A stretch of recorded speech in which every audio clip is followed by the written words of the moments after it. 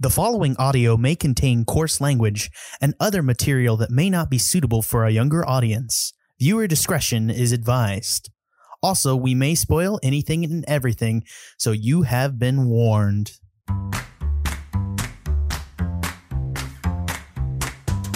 I'm Peter Dancy.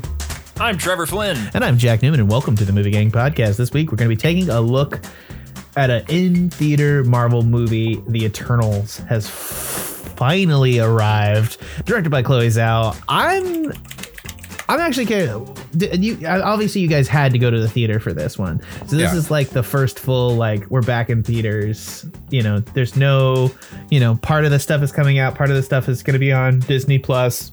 Well, actually, Shang-Chi did that first. This is the second Marvel movie. Oh, you're right. Shang-Chi was, and I think that was probably smart because it's interesting. So we're talking about Eternals today, which is kind of one of Marvel's. It's I don't know how to think this.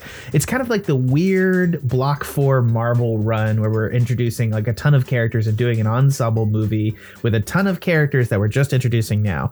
The synopsis being: the Eternals, a race of immortal beings with superhuman powers who have secretly lived on Earth for thousands of years, reunite to battle the evil deviants.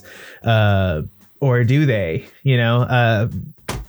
Starring, oh my God, you guys ready for this rundown? Angelina Jolie, Kit Harington, Harry Styles, Richard Madden, Gemma Chan, Salma Hayek, Don Lee. Oh my God, there's so many people. Barry Keoghan, Kumali Nanjiani, who's amazing, and I really should learn how to do his name. Leah McHugh, Lauren Ridloff, and Brian Tyree Henry. I thought this was it was an interesting thing to see Chloe Zhao direct a Marvel movie, and I do think that there was a certain amount of Chloe Zhao-ness that was just very apparent. And that's like not something you really get to say. Like the big things that I've seen of hers has been Nomadland, obviously, is the one that's going to go up for an Oscar here shortly, which I kind of think she deserves for that. She's done other things, but this is just, it's like the same sort of thing where she has these big sweeping shots, and I like her interpretation, or I like her voice in this context. I'm not sure I like this movie overall though. And that's where I'm like having a very confused time with it, because while I enjoyed it, and I think I'm going to be in the same category as like with Dune, where it's like I had a really great time going to see it, but I'm not exactly certain it's a great movie.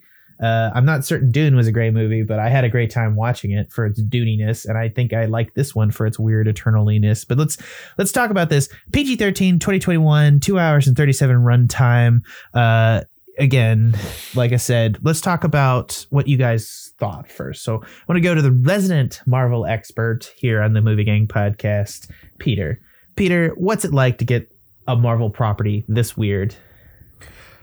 To get a Marvel property this weird is, for me personally, kind of it's a little bit of a dream come true, because I remember back however many years ago it was when Marvel and like their D23 whatever hall it was for Comic-Con when they first announced that they were going to make Inhumans a film, and I was like, okay, this is a weird ass group of heroes from comics that I know is obscure. I'm excited. That went to a show. The show was shit. I actually never watched it. I don't care.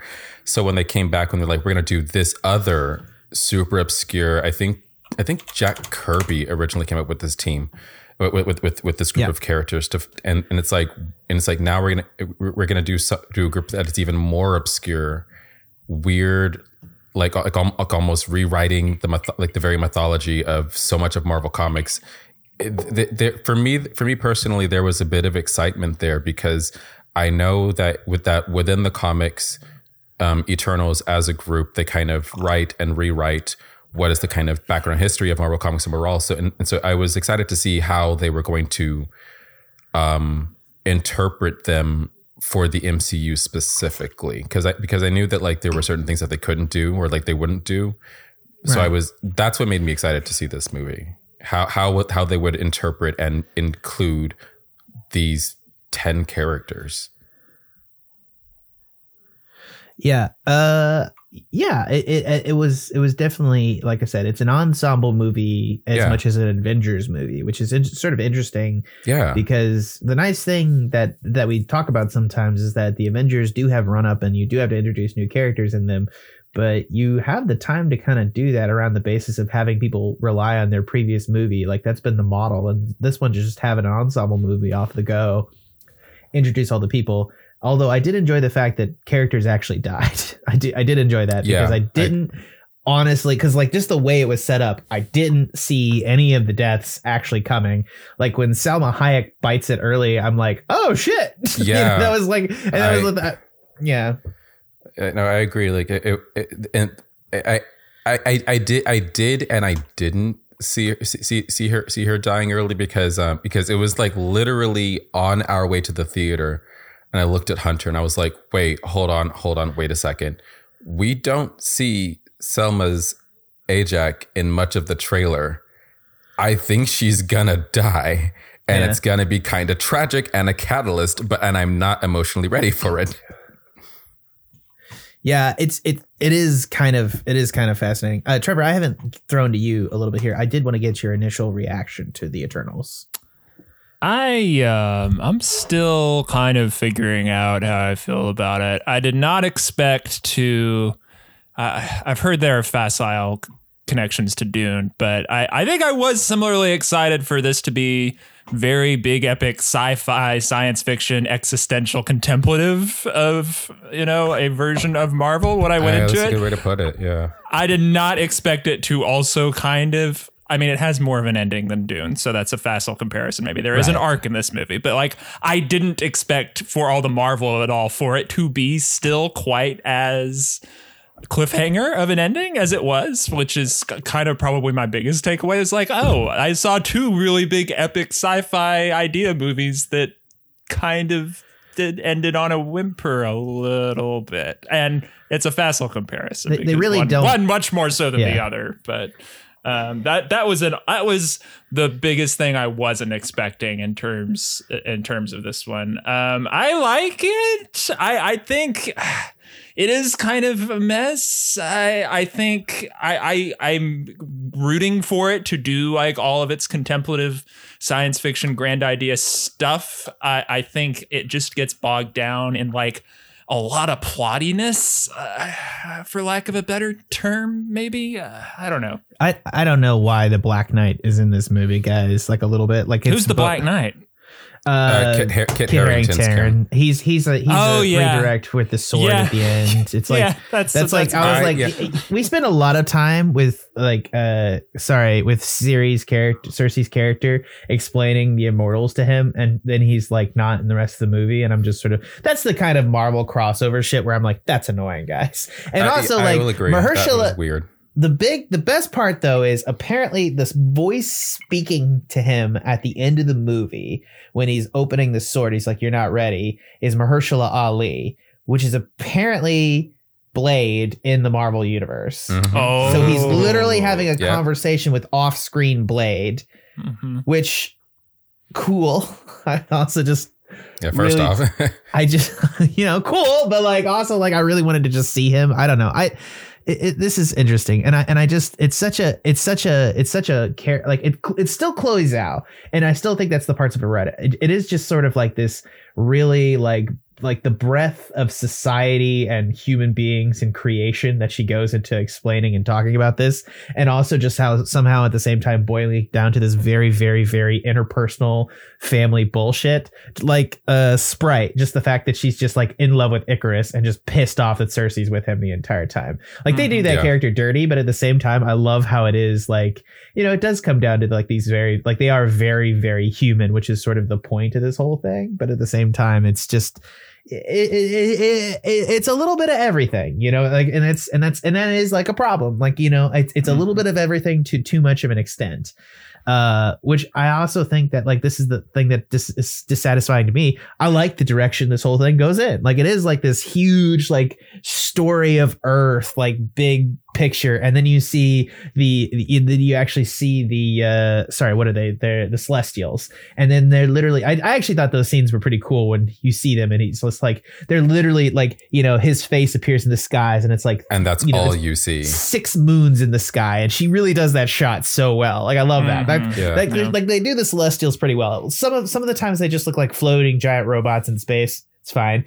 Other times, like they get that, like they literally shove the camera right up next to the face, so you can only see like one of the eyes as it zones back. And I'm like, that's like, this is the same way it was cool in Dune, right? When you got the shot of like the space, and it's just like this, you see the space folding ship, and it's just like massive, and you get that sense of massiveness from the whole thing. And which is appropriate for like the scale of the story that they're doing. It's insane that the stakes of this story are actually bigger than anything in the MCU so far. That's really correct. Yeah. And pretty much it doesn't feel those shots and that kind of thing makes it feel big, like the very big people, but the Celestials, but also it feels small in another weird kind of way with the family drama, but also like, I don't know, just small on like an action set piece scale. I mean, compared to something like Endgame, that's not what I would expect from this. I could almost use less action in this, maybe sometimes, but it's a very, very big swing to make the biggest stakes ever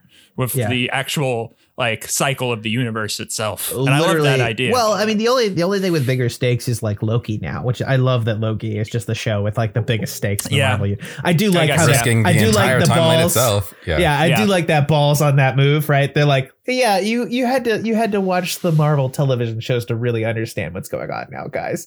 You haven't? Get a Disney Plus. Come on. Like they just we got Wanda over here with her magic, and who knows what the fuck she can do now. I know. We got Loki over here just like fucking with the timeline, and I'm sorry, Sylvie Loki, because Loki was like, let's not be too hasty. And then meanwhile we have Sam and Bucky just like, we're just fixing a boat in Louisiana. We're chill. They look good doing it, though. I'm just saying. They fixing the shit out of that boat. They're fixing the shit out of that boat, and I want to be that fucking boat. They can take me out for a pleasure cruise. They can take me on a date. I'm fine with that. That's I was about to say. Let's not reach into any more sex-based boat metaphors. That's too much.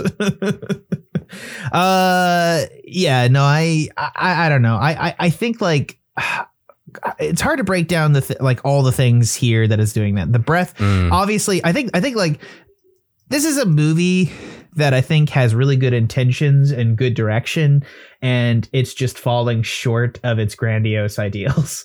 I think that's like I think they shot for the stars and they fell short, but I still like. It's the same thing with Dune. I like the intention of it, right? Like I don't think either of those things is, and I'm sorry, Dune is like the obvious like big blockbuster set piece comparison in my mind, but it's also super recent, so like it's going to be on your mind. Right, it's on my mind. I can't kind of get away from it right now, so I'm trying to organize like the thought process around it. But like, yeah, it's the same sort of thing where like Dune and this are like these huge existing set pieces, which also look for the grandiose scale and purpose of like driving that home. And like here's like a huge villain scale, and I love that. But it's also tied down to it's the story of these robots essentially coming here and getting obsessed with human values and finding humanity inside themselves, and also the family that they have and like making decisions based on that family, which is good.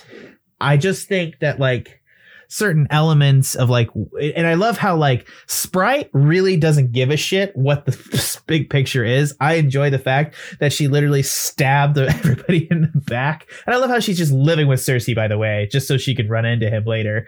She's like literally stabs everybody in the back just so she can fucking Chris, which is just really funny to me. Yeah, I think overall, like it's like, I think the nice thing about this thing, and the thing that I like, is that it's a conscious effort to make a micro and a macro story and then connect them as much as possible. Like this, and there's this, and it's this very Nomadland Chloe Zhao, where she looks at the immensity of things to look at things that are small, and it's a very small story that drives the big story.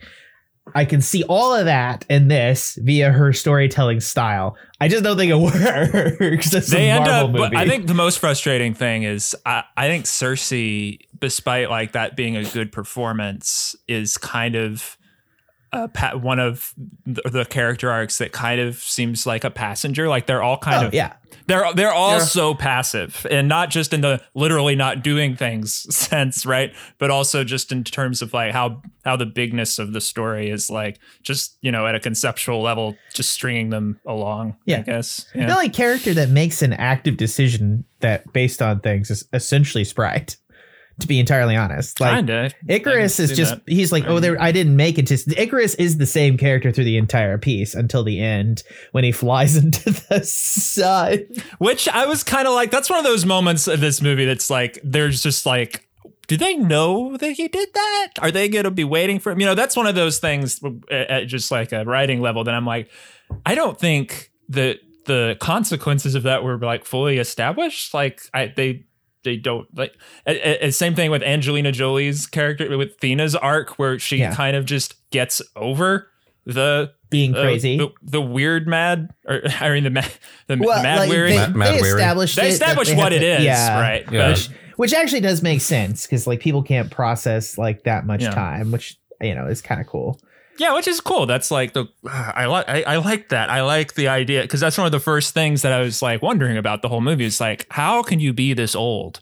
And like, and there's kind of it's kind of a big ask to go along with the idea of her dating Kit Harington and being able to move on and be with someone mortal after like living for 1,000 years. I don't know, like that is kind of interesting. Yeah, you know, it's also like inherently like Cersei's just like almost being cute about the whole thing the entire time, and I'm like, you must be a nightmare to date. Like that was what I was thinking. Actually, I was like, this bitch is terrible. She's just like putting him in a box and telling him he's cute, right? Like that's essentially what's happening. Yeah, like he's more of a pet to her than anything else. And it's Oh okay. God, getting Invincible is what vibes Kit from that. Harrington Oh no, is good at, right? Which is why you get Kit Harington. Yeah, like he's been Daenerys Targaryen's pet for a little while. I get it. Like I'm just saying, like, but there is this uncomfortableness to like the age and like everything. It's like they want it to be sort of like you have a sexy older lady, and it's not. It's like you have. It's a little more interesting than they explore with that. Yeah, exactly. Yeah, it could be weirder.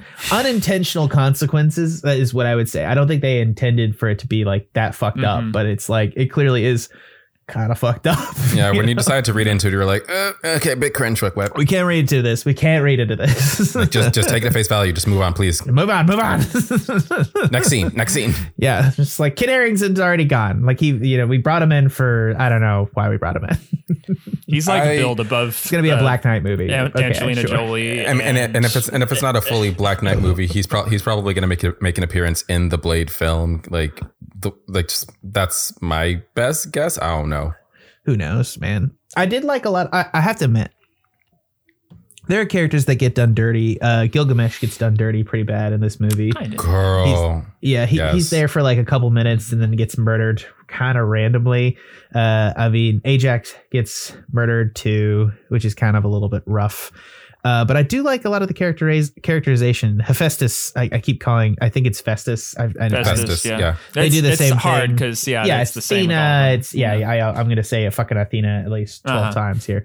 But like, I think Festus's character with like kids and like the fact that I like how all the other characters show up and he has kids and they all kind of freak out a little bit. I do enjoy. He's like, that yes, I have a family. What have y'all been up to for the past 500 years? Yeah, I love his like judgment. He's like, what the fuck have y'all been doing? It's like I'm trying to move on. Yeah, he's like, I'm having a great time here. This is fantastic. And I do love when he's like chains up Icarus and like literally just like whips the chain and knocks him into the dirt. Yeah. He's like, that shit is satisfying. And I'm like, yeah, it was. I love that. So satisfying. Like Festus and Makari, those two characters, so satisfying to me. Every time Makari was on screen, I was like, she's a bundle of joy. She's great. She has humor. See, I'm not sure why she locked herself in the spaceship and just read for 100 years. I didn't quite understand why she made that choice necessarily and what that was to her. But I did love her character and I did too. How fast I also just action. It was just fantastic to have a character. From my understanding, I think she was just waiting there because she understood that like they were for the most part were just done, and she was just waiting for the Celestials to come back. And she's like, I'm just here, like, what am I gonna do? I'm gonna just steal it, well, quote unquote steal, just have a bunch of stuff on this ship and just read for years and years and years. Look at this Twinkie I have. I did like Makari, but I also really liked Kingo. I'm not gonna lie, Makari and Kingo. Yeah. Droog is good too, but Droog is like the guy in this entire like family setup who I feel like is just like a dark horse with his costume to be the bad guy, and then it's Icarus. Like I feel like he exists just to throw like your perspective on that, and then he's just like a random part of the family because he does seem incredibly random to some extent, and then they can't find him for a little bit of time, and you're like, what's Droog and his mind control evil power has been up to? And then it's like, oh, and they're gonna have to fight people because Droog is gonna mind control a bunch of people, and that doesn't happen. And I'm just sort of like, I just feel like he's this random bad guy misdirect. I mean, before you get Icarus, right? Like that's pretty much who he is in the comics. Because he can mind control and because he does keep to himself, they're just like, what is he up to? Such an evil ass power. It's just such an evil ass power. Like, I mean, it's like, oh, I'm going to mind control people. Well, first off, you can't not interact with humans because that's your power. Like, that part. Like, we just talk about that for a second. Like how you are useless at fighting these creatures you can't mind control, but you can mind control everybody else, right? I mean, that gets into like the problem with the premise that I feel like if the movie worked on a higher level, I wouldn't question as much, where like it's with Sprite saying, why did he make me this way? You know, where it doesn't make sense that they are robots that have very personalities already imbued with them and these very particular power sets for like no apparent reason, I guess, you know. And like I'm trying not to question that too much because I feel like that's, you know, it is like why don't we just make everybody like Icarus and then it would be it's fine. Already so existential, you know, a movie and so contemplative that I feel like that question's kind of at the back of my mind when the movie isn't working a little bit, and that's kind of a problem. Yeah, I like the symbology of like how their powers work too, with like the like the kind of the circuitry and then that's so cool. Unimind. Yeah, some of my favorite CG kind of like some of the best, some really good Marvel fight sequences here too. Like Icarus is scary, man. Like a little bit at points. Like he just Supermans the fuck around. And you're like, he's got the bad Superman energy. Yeah, he does. Like, he does, and he has the bad Superman energy from the word go, and it's just sort of fun to watch anybody in the Marvel universe kick around his Superman analog. Because I'm not gonna lie, when Makari like speeds in and knocks him over, like it just works. You know, it's like it's just like I don't know. This was like their excuse to have a little bit of like almost. I know they used the Superman versus the Flash or whatever. Yeah, they did. There was a couple matchups there that were very much definitely like Batman v Superman versus like I don't know, like Deathstroke. It was very DC and in a weird sort of way, like I just sort of felt like Marvel, like Kevin Feige in the background going they did make from Makari as a speedster. They were like, hey DC, we're gonna show you how a speedster can look on screen if you just follow them as they're running fast instead of getting this weird arms flailing out thing that they do with Flash, which is still so stupid to me. Which is funny to me because like, you know, unfortunately X-Men still has the best speedster scenes, unfortunately, for whatever reason. Which is like, like when they did it the first time in First Class, And we did Quicksilver pretty dirty in the one movie he was in the Marvel universe. So I don't know. Yeah, like I do still think Makari is like my favorite speedster we've seen in a Marvel movie. She's like a lot of fun. I agree. And she's a lot of fun. She can come back later, except was she eaten at the end of that movie? It wasn't clear. You know what I mean? Like it's not clear. You know? I don't think they were. I don't think they were eaten. It's more of like Arishem was like, okay, so I'm gonna peel through your memories back at like the homeworld, whatever the fuck, and I'm gonna judge them now. Right. I am now I'm now Arishem the judge. Congrats, you did this.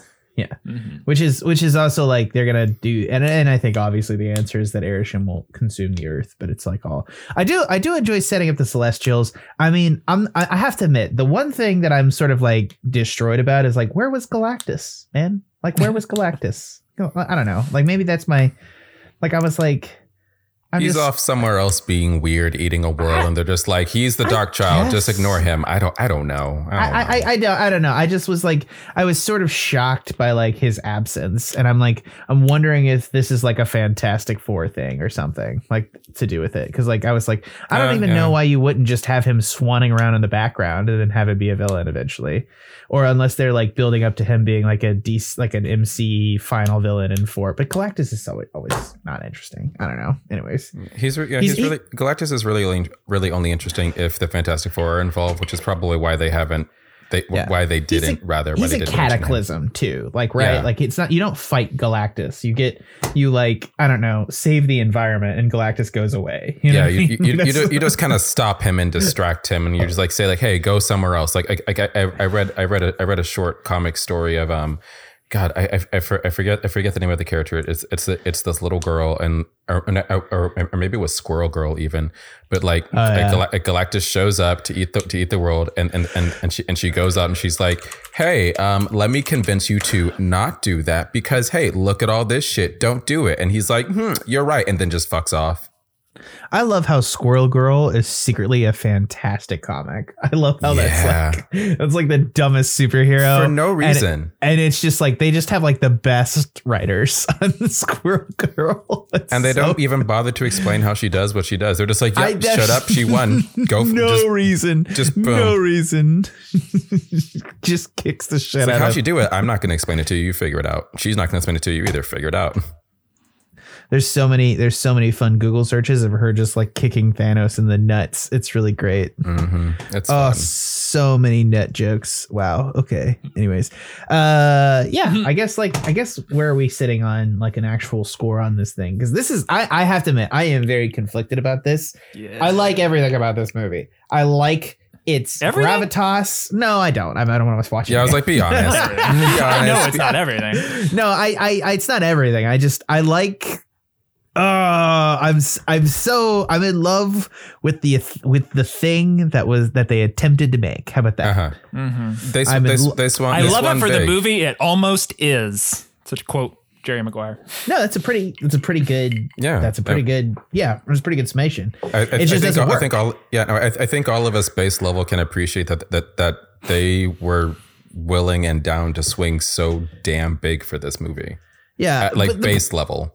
The problem with Marvel for so long is when they actually finally get their act together and swing as hard as they can, they usually really make some of the best shit. Like when they swang for the when they swang, I'm Southern. It don't mean a thing if you ain't got that swing. Do up. My nose is like really stuffed, so everything is a swang. Anyways, when they swing for the fences, usually like that's like when Thor Ragnarok happens, right? Like that's when like some of the better stuff. So I'm sort of interested and disappointed to see them swing for the fences, give a director like Chloe Zhao the chair, and then we end up with something that's a little bit more muddled. I think muddled is the best way to put it than anything else.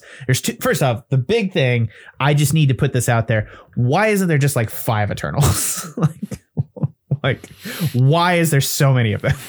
Like 10 is a lot. Like it's too many. Of course they killed a couple. They started with 10. Like, of course. Like there's 10 of them. There's 10 characters, and this is a character-driven movie. And it is at points like I am a Marvel fan. I know the backstory of the majority of these characters in the Marvel universe, and at some points I struggled with like keeping track of like who is Droog again? Oh yeah, that's right. Jesus Christ. I think there are a couple different points when I like started to lower my expectations of what the movie would be, and the first one was when I realized, oh, this is going to be a getting the band back together movie for like most of it. And that is kind of a disappointment. Yeah, that's kind of like it works to introduce all these characters that way, kind of to start adding on their dynamics, but it's also kind of like as far as control of the information and this grand plot that we're working on and the reveal, it's kind of unwieldy. Icarus and Cersei just don't work either. Not really. And that's kind of a problem because that's like what's at the core of what this story is actually about. And I appreciate the conflict. I think it's written fairly well. I just think a dude commits suicide at this end of this movie by jumping into the sun over a girl. And I do not believe. I don't think it's over a girl. I don't think it was over a girl. No. Okay. Well, all right. I'm not trying to throw Cersei under the bus here. I'm just saying like it's not believable. You know what I mean? Like it feels like, oh, Oh, that's where he was going. Oh, okay. I feel like Cersei should have stopped him or something. In my immediate and thought, again, she doesn't know. Like, does she know where he went? I don't know. Exactly. It doesn't matter. I was like, if she knows, idea. I'm going to be like, oh, but Cersei doesn't really care. And I'm like, that's not the takeaway I should have with this whole movie about their love story existing for thousands of years. Yeah. And then 500 years ago, I love how it's just like a round number, like 500 years ago, Like roughly. we fucked off, you know? Oh, you round up in that kind of situation. Also, why was Ajax weirdly evil too? Like she was just like down with the whole thing and didn't really help anyone. Though it suggests Well, that she she had wanted to change things up, right? She had wanted She did, to yeah. make a change, but for thousands of years she was fine with it, and for some reason she had her memories of that. And Well, no, the rest I of it didn't. She's the leader. I don't think it's She was the that she. prime.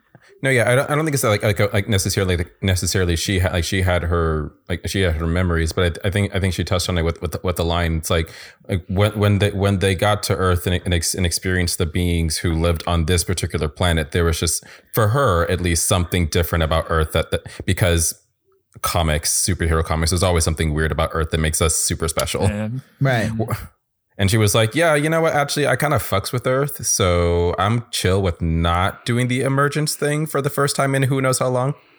It is like kind of Earth is this. It is like anthropocentric. it is a little bit, Yeah. isn't it? Yeah. And, It is. and Yeah. that's kind of what the movie tries to be about in terms of like, oh, we're so special that we're going to end the cosmic cycle of the, like, I'm a little on this. I think Icarus is kind of sympathetic, and that's like one of the strengths of the movie, but it also Yeah. is like, obviously that's the bad thing. And I'm Icarus. like, Well, I do enjoy Icarus just being. First off, I'm not gonna lie. I didn't see a lot of the deaths in this movie, but I did see Icarus being bad. I didn't see his Yeah. death. I did see him like. I was like, first off, they like set him up early as being like the Boy Scout, which I was Yeah, just sort of exactly. like. Like, he's You're a too little too awful. staunch you about all don't, this, sir. you don't give somebody Superman powers and call him a Boy Scout, and he's not a villain. First off, Yeah. like that's first off. I was also like in the opening scene. I was like, why doesn't Icarus just do all this? Why do we need the other 9 immortals? Like, and then I was sitting there like, oh, because they're all gonna fight him. Yep, okay, got it.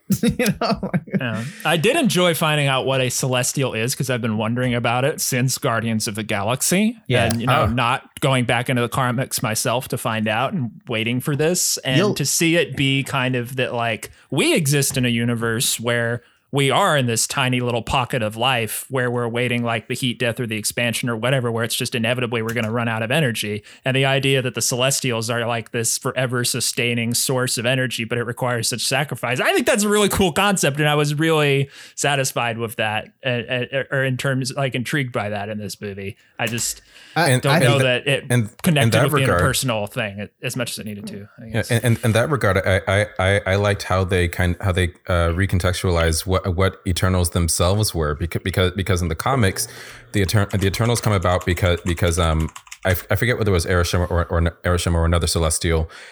They and like a few other Celestials come to Earth, see and they see what we humans evolved from, and they're like, you know what, we're just gonna like be weird robot gods and run some experiments, and we're gonna have three overall races on this planet. Humans are just, we're going to let them evolve, Eternals, and we're going to make 100 of them, and they're all genetically perfect. They're all perfect. And they're all genetically perfect. But then we're going to have deviants, and they can just reproduce like fucking rabbits, and we'll just let them exist, and we'll come back later and see how our little experiments are doing. Boom, boom, boom, boom, boom. See you in however long. This time they're like, no, they're robots. We use them for our birth. There's a lot of fun callbacks here to Vision at the end of Age of Ultron, where Vision sits here and he says, and I do think that's a little bit intentional on the part of this because they are robots. It's like there is this notion that like humanity, while, you know, fleeting, is in itself beautiful and worthy of itself just on the notion of it, which is I think that's the version of this.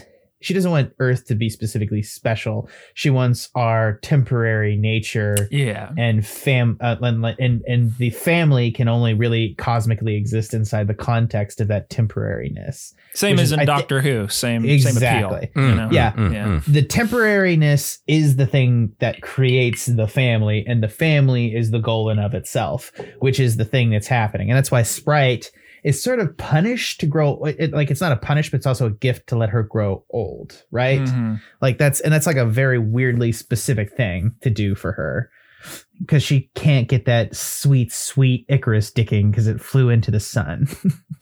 Mm-hmm. I assume his penis follows after him. I'm just saying.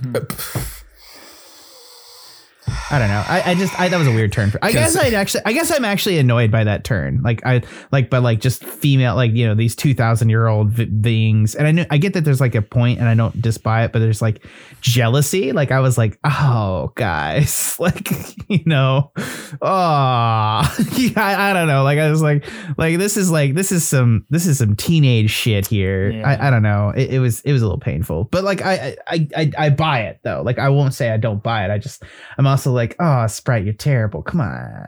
I mean, after 7,000 years, and everyone for those entire 7,000 years just sees you as a 12-year-old kid, while the rest of them get to do whatever they want, and then just after a while just move on. But she's like, no, I'm stuck like this. Yay me. I do think that is like kind of terrifying a little bit. That is like I remember you talking about it before. We were like, we're going to have one of these people who's eternally a kid forever. I don't know how they're going to handle that. And I was like, yeah, I guess they did. I don't know. Well, I also like how she's Sprite and like secretly like Sprite and like Irish folklore, like the most fucked up shit. Like they just steal children. Like, I mean, to be honest, I like that headcanon notion, like in the background, that Sprite was just like in Ireland for a little while, just like murdering children like, for the hell of it. Or making them see things. She's like, you know what? I'm bored. I can create illusions. Sure. Yeah. Yeah. I wish they had touched. I don't know. Can I be honest with you guys about one thing? Yeah, go for it.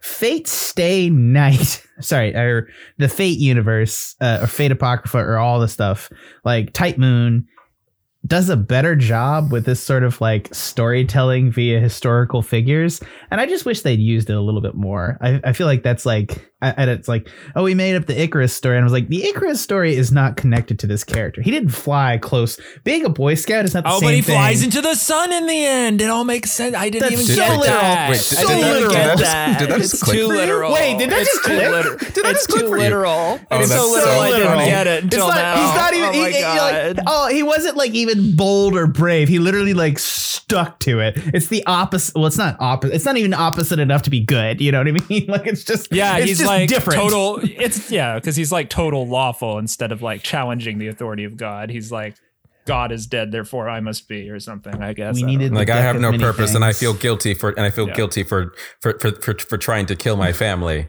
I am a massive tool flying to Mi the sun. familia. My name is Vin Diesel.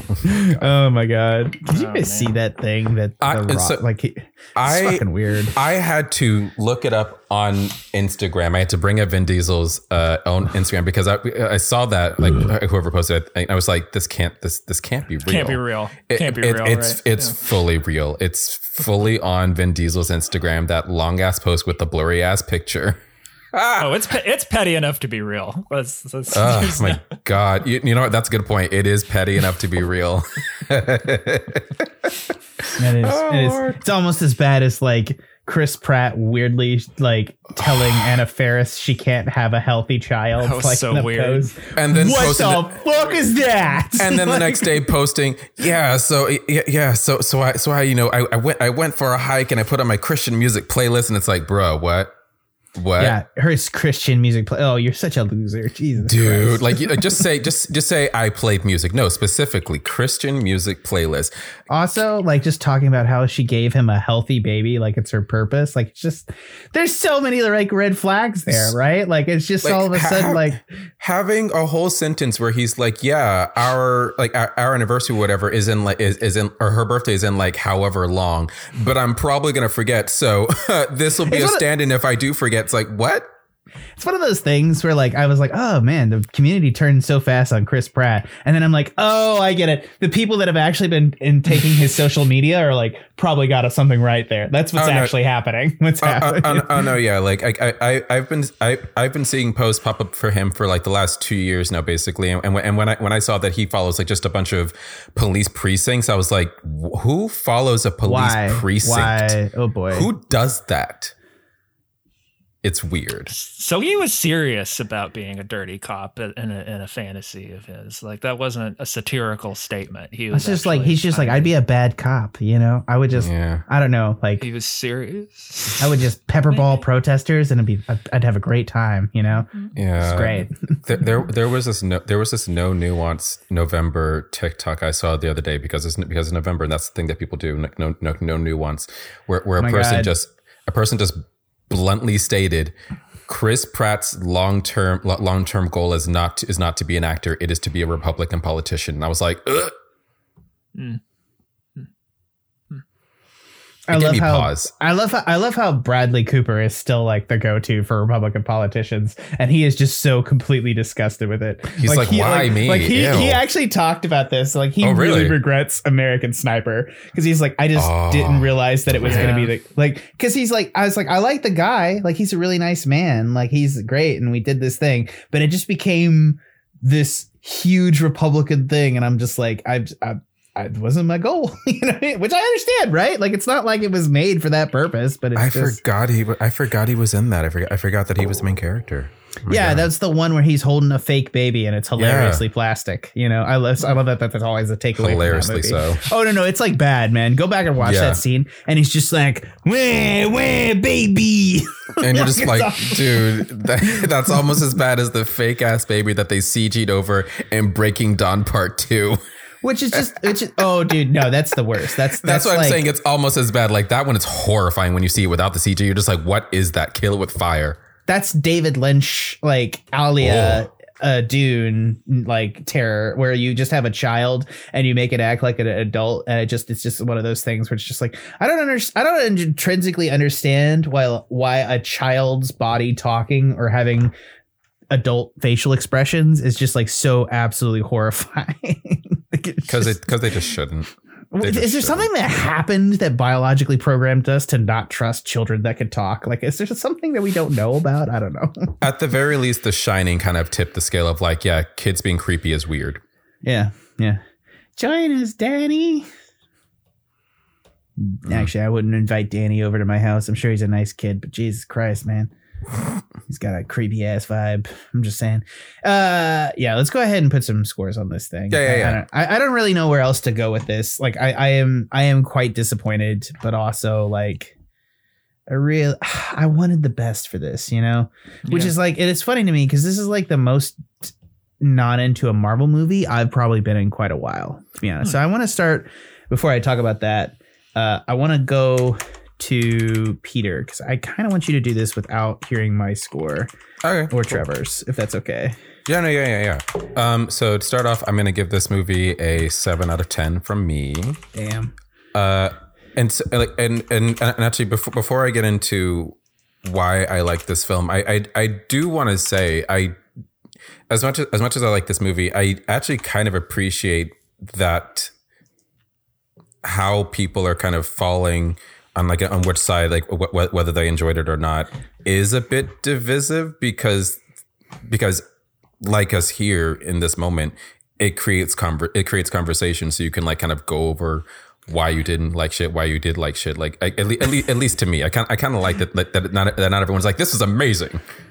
I saw this. I will say this. One of the things I will say that there's a distinction here. I saw Dune and then I wanted to go see it in theaters, which is, you know, that's also because I watched it because I had it on HBO, and then I was like, I need to see this in theaters, and I watched it. Right. And then I went home and we watched it a third time on HBO, which is, I just think has to do more with access. I've watched Dune like 3 times now, and I do think that it really helps to watch that movie multiple times, and it's a good thing.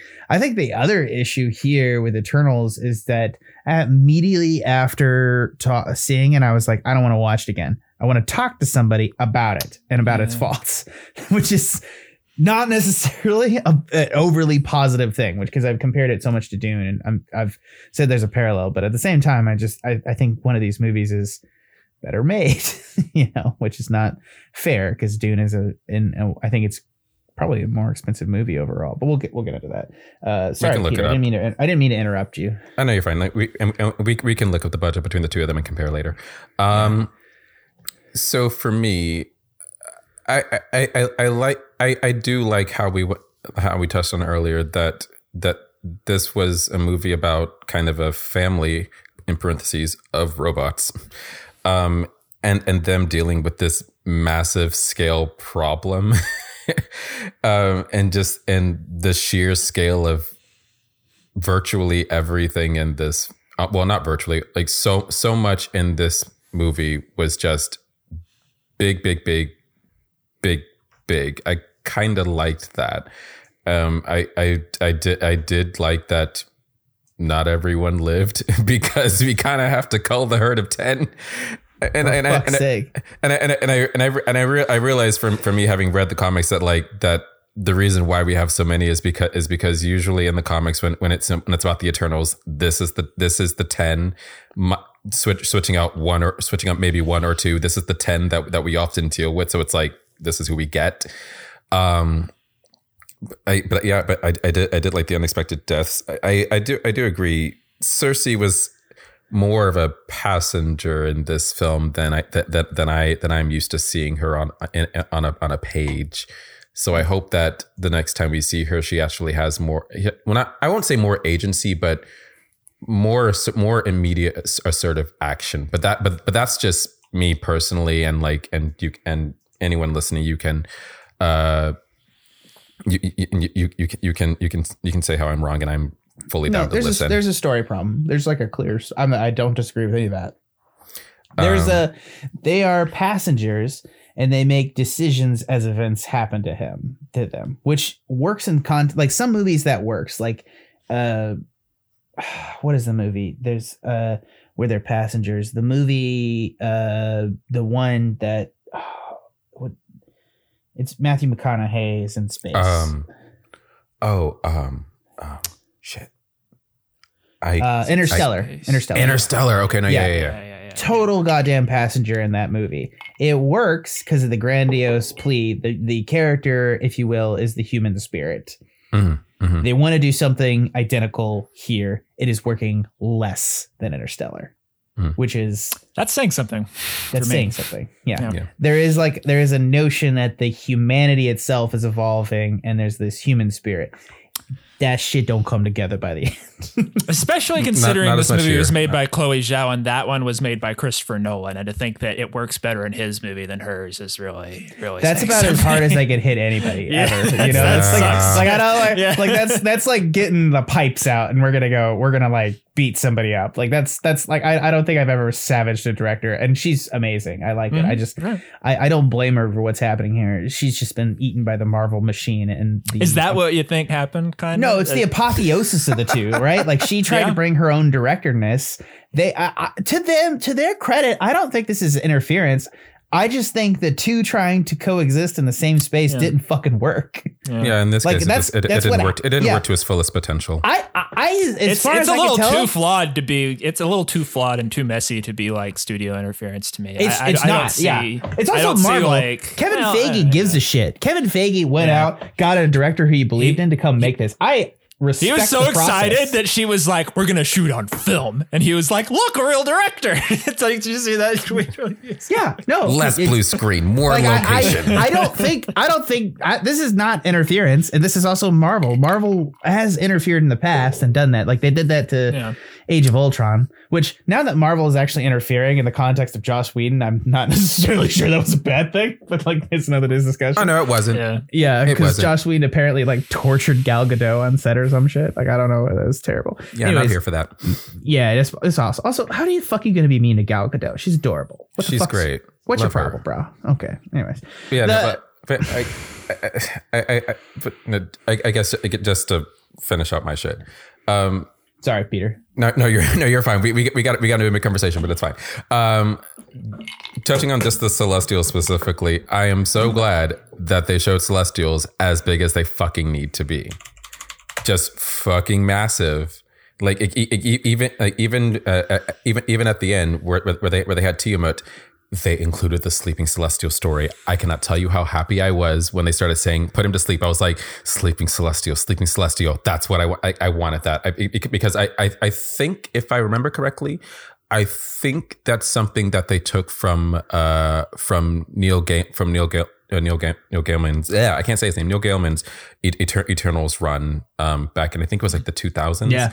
Such a fantastic fantastic short series, and I think they took Sleeping Celestial from that, and just seeing his hand turn to marble, basically like reaching into the fucking atmosphere, was kind of great for me, just to see that something that big. And it's like, how's the rest of the world going to deal with this? Don't worry about it. We'll get to it. Can I be honest about something else that I'm like, sorry, go ahead, Peter. I have a soapbox to get on about Neil Gaiman specifically and his lack of inclusion as a writer in the Marvel universe. And I have some theories, because there's no way they haven't talked to him in some context. Neil Gaiman is a writer that has existed in Hollywood and has he has fantastic stories. And he's like, some of his best short fiction writing is about him going to Hollywood and being horrified by the process. It's like some of in the Goldfish Bowl and Smoke and Mirrors has the Goldfish Bowl. Yeah, I love you, Pete. I love you, Trevor. I love that book. I love it. I love Smoke and Mirrors. Is amazing. If you need to do it, what? It's a koi pond, she says. I fucking shit. She might be right, but I think I'm sure she's right. I don't give a shit. I still think that's the name of the story. You know where I was at. There was a moment. Just fuck off. Katie's fine. I'm telling Katie to fuck off, not you. I would never tell her in person because I'm too scared. Can you hear me, babe? You can't hear it. She said, "Damn right, I'm scary." All right, so let's go ahead and end this and get some scores on it. So sorry, Peter. Please continue. No, you're good. I'm pretty much done. Oh, I will finish off by saying, love Makari, love Kingo, love Fausto. Those are probably my three favorite characters of the movie. Followed with a very close Thena in fourth place. Yeah, I did actually. I was shocked that I liked Angelina Jolie in this movie. I was expecting her characterization of I was expecting her to just be like, oh, here's Makari, here's Kingo, and there's Angelina Jolie. I was never expecting to call her Thena, but I don't know. She's fine. I mean, she's playing a one-note character, but she stabs that fruit really good. Yeah, I love it. I also love, I think Festus is the one that's just the most, and it's because he's got the kids, so he's the most tied to humanity. So he shows the most humanity multiple times. He's like, well, you're never babysitting again. I was like, oh yeah, it's like these people are extremely dangerous. The kid, he's got the husband. I was very happy to see about that. Also, props to Disney for saying, yeah, no, we're not cutting out that kiss. Go fuck yourself. Yeah, I know. That was. Are they not? Because it seemed like a very cuttable thing for China. No, I don't think it's for China. It's for countries in the Middle East. Probably also China as well. To be frank, but yeah, they were like, hey, take out this whole romance kiss thing, and then you can play it here. And Disney was like, yeah, no, we'll take the hit. We don't care. We're keeping it. Cool. Yeah, Eternals was banned in Saudi Arabia, Qatar, and Kuwait. Angelina Jolie actually did a press conference about the ignorant ban. Holy shit. Yep. She called it, she had a whole quote about it. I'll give her credit. She went in, she didn't mince words. Ignorant. Holy shit. I mean, I'm a little bit, I'm not gonna lie to you. I'm very curious what China's position was, because China's the one that no one wants to piss off. I don't really think Disney gives a shit about Saudi Arabia, Qatar, and Kuwait not watching their movies. To be not as much as they think they do. Well, it's because China shells out cash. That's the problem. No, for China, yeah. China is a bigger box office than the United States. I mean, that's there are a lot of people there. Yep. Yeah, that's the bottom line. Even though cinema is so much cheaper there, there's so many people that it's the actual. It's insane.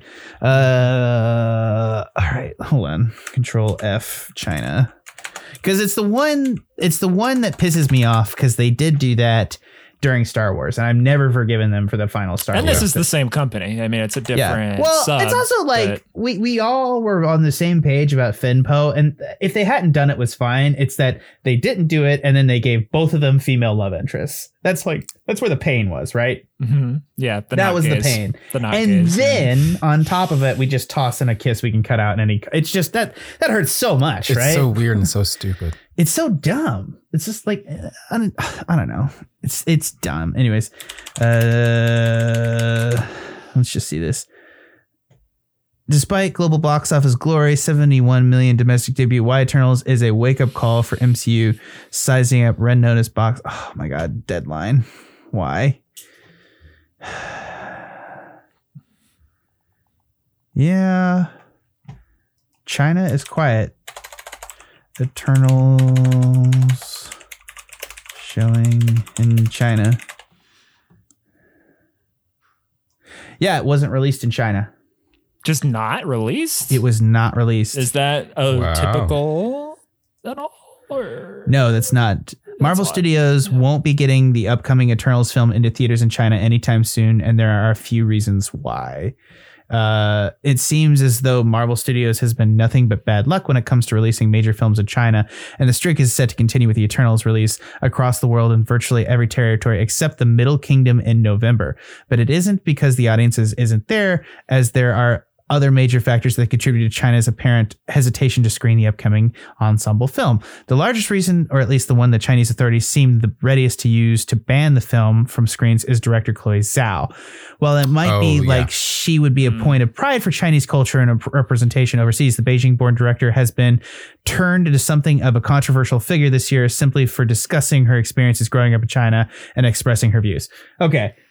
Yeah, that's. I mean, I don't even think it is a kiss. Then I don't think that's Kiss that's driving. I mean, she talked about living in Beijing under communist rule. Like, there's no way this was gonna. Yeah, no, I do remember reading something about that about a quote that she made like some years back, like yesterday. She didn't have great things to say. Zhao's comments on life in China under the CCP may have seemed like the long and short of Eternals' apparent ban. Yeah, no, there's nothing Chloe Zhao is ever gonna make. And what I am gonna say though. Kevin Feige would have known this before she was in that director's seat. One would think, right? Yeah, they would know. They would have done the background on this. They made a decision, knowing they couldn't sell the shit in China because Chloe Zhao directed it, to give Chloe Zhao the director's seat. Oh, man, guys, I'm sorry. I want to cheer for this movie so hard. Do you want to rate it, or should we go to me? Who's going next? I mean, I'll give it a 6. I like it. It's fine. It's not good. You know, it's a fun time, and there's enough there, and I can just see what it could have been, and it's so disappointing to me. It's so disappointing to me. But I wanna everything around the peripheral of this movie. I want to be like, fuck yeah, let's do it. You know, like that's what I want to do. I was like, Kevin Feige going in for a weirder movie. Kevin Feige picking Chloe Zhao, not giving a shit about the fact that it's very hard for Chinese American filmmakers to make a movie and then it also get into China because China's just so fucking particular about that. And if you have any comments about the Communist Party in your history, you're just fucked there apparently because they're that fucking terrible. So like, yeah, I don't know what to tell you. I can't go to China now. I said China's terrible. Not China. Like, hey, I got news for you. They don't want Americans right now anyway. Have you noticed? Shit. Yeah, that's true. I give it a 6 as well. Yeah. I had a pretty good time, and it just kind of wasn't working for me a little bit, but there was enough of it that was. I think the direction is beautiful. Cinematography is beautiful. I like the action, the design of everything, the spaceship. I got to see a CGI reconstruction of old Babylon on screen and the scale of that, and Tenochtitlan. I mean, that's I love how the blue gate is like to scale, or what's the gate called? The Gate of Babylon. Yeah, right. The Gate of Babylon. Yeah. The Lapis Lazuli, right? Yeah. The blue. Let's not overcomplicate what we call that shit. Yeah. I think the only negative other criticism I hadn't really gotten out is we didn't talk that much about the the other half of the Eternals, the what are they? Fuck, I'm blanking. What are they called? The Deviants. Yes, the Deviants. Do we have to talk about them? No, we don't have to. Yeah, that's my problem. Like when one of them gains sentience, and it's just kind of a complicating factor as opposed to playing into the whole philosophy of the situation. It almost would be a better antagonist for them, or at least like they should team up or something. True, I don't know, but the movie clearly like it.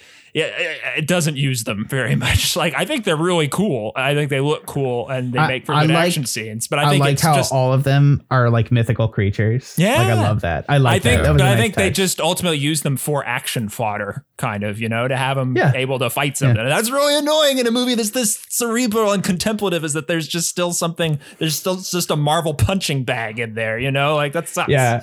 Also, just plot for plot reasons is the thing that pains me about that whole thing, where they're like the same sides of the same coin. And it's like, man, the Celestials, for being like all powerful gods, like really bungled this shit up, that they had to make like Deviants 2.0 to kill the Deviants 1.0, right? Like that's not cool, right? I also like how there's this distance too created in the notion that Deviants are closer to the Celestials in power and godhood, because like they have 4 eyes. And the Celestials have 6, and humans and the Eternals have 2. Yeah. So there is this weird dichotomy of distance from the Celestial, and it's about the distance from like humanity. And it's like I just love. There's something like classically biblical about that, and angels being jealous of humanity and all that good shit too. Yeah. There's so much good. There's so to much dig good down stuff now. there. Wow, there's so much there, because it is like this humanity makes you mortal and human, but it's also the inverse of it being the value and of itself distancing. And as people distance themselves and live forever, they become different. It's like it's like, this is a deep metaphorical Marvel movie, and it's like it really has the legs to do a lot of stuff. The fact that it's just kind of a mess on top of it just is so disappointing. And I know I'm going to watch this again and think about it, and I just know that like this is going to be a movie on the second viewing. It's going to irk me more on this, because I'm going to figure out more stuff as we go through, and I'm like, I'm both going to be satisfied by the things I figure out and also realize that this thing was a mess. I wonder if it'd make a better Disney Plus TV show, and that's what's next for what they're setting up with it, as opposed to another feature-length I think sequel. they'll find a reason for Mercari, Kingo, and Festus to show up in other content, which I'm very excited for. I also like that little throwaway thing about Festus like helping Wakanda. I like that too. That was kind of fun. I missed that. Yeah, that was nice. Yeah, I liked that. I liked how they all were like trying to be impartial, and none of them were impartial, and that's the point. I just like that. That was fun. Yeah, we give it a 6.5 out of 10. So I guess we recommend you go see it. I don't know, man. I had a good time. It was worth it for that. Katie was bored out of her fucking mind. I'm not gonna lie to you. Like this was the definition of a Marvel movie that Katie like slept the fuck through, and she was like, "Whoa, this is bad." Like, and it's funny too, because we both love Nomadland. It's just, it's just not all the way there, and I'm not gonna be shocked. I also think that the lore, this may be the most confusing extended lore from Marvel, and I really kind of raises a lot of questions that it's a lot of lore here. because it makes you ask a lot more questions. The image of the Earth being an egg to hatch this giant cosmos god is just a cool image, right? Pretty great. Like pretty great. at some point, like I could tell there were moments where she stopped caring to ask questions, because I could tell she was like, oh, like and that, like when he starts coming out of the Earth, she's like, whoa, like, and I was like, yeah, whoa, bro. Yeah, like I could, like it was that thing. It was this zigzagging portion where and I feel like that's the thing. This movie gets very, very good, and then we're talking to Kit Harington for 20 minutes. No, just Erishim revealed himself to her, and he was like, "I'm gonna just wow you into submission because you're just so mind blown. Congrats." Kaboom! Look at all these Eternals I can make. Yeah. Look at this stuff. Isn't it neat? Would you like to help me make my celestial egg complete? Good God. All right. For the movie podcast. Oh my God, I don't have nothing else to say to that. You did a fucking aerial like throwback for the Celestial. For the Celestials, I'm here. That's a Marvel fanboy. I don't even know what to say to you. I mean, yeah, I am a Marvel fanboy, so you're talking to the right guy. Yeah, no. Anyways, it's like you said, it has legs. All right. Anyways, for the Movie Gang podcast, this has been Peter Dancy. Harry Styles is now in the MCU, and I find that to be both incredibly hilarious but also uncomfortable. Isn't he like Thanos' brother? Yeah, he is now cast as Eros, who is Thanos' brother. And I had to explain to my friend Anna Hunter that Thanos in fact has a brother. Wait till we talk about Thanos' son. Oh, Thane. I know, right? One day. Lamest villain ever. So lame. He's so unbelievably lame. I love how like Thane, if he has any characterization in any stories, is always just like he just shows up and he's like, I'm dead.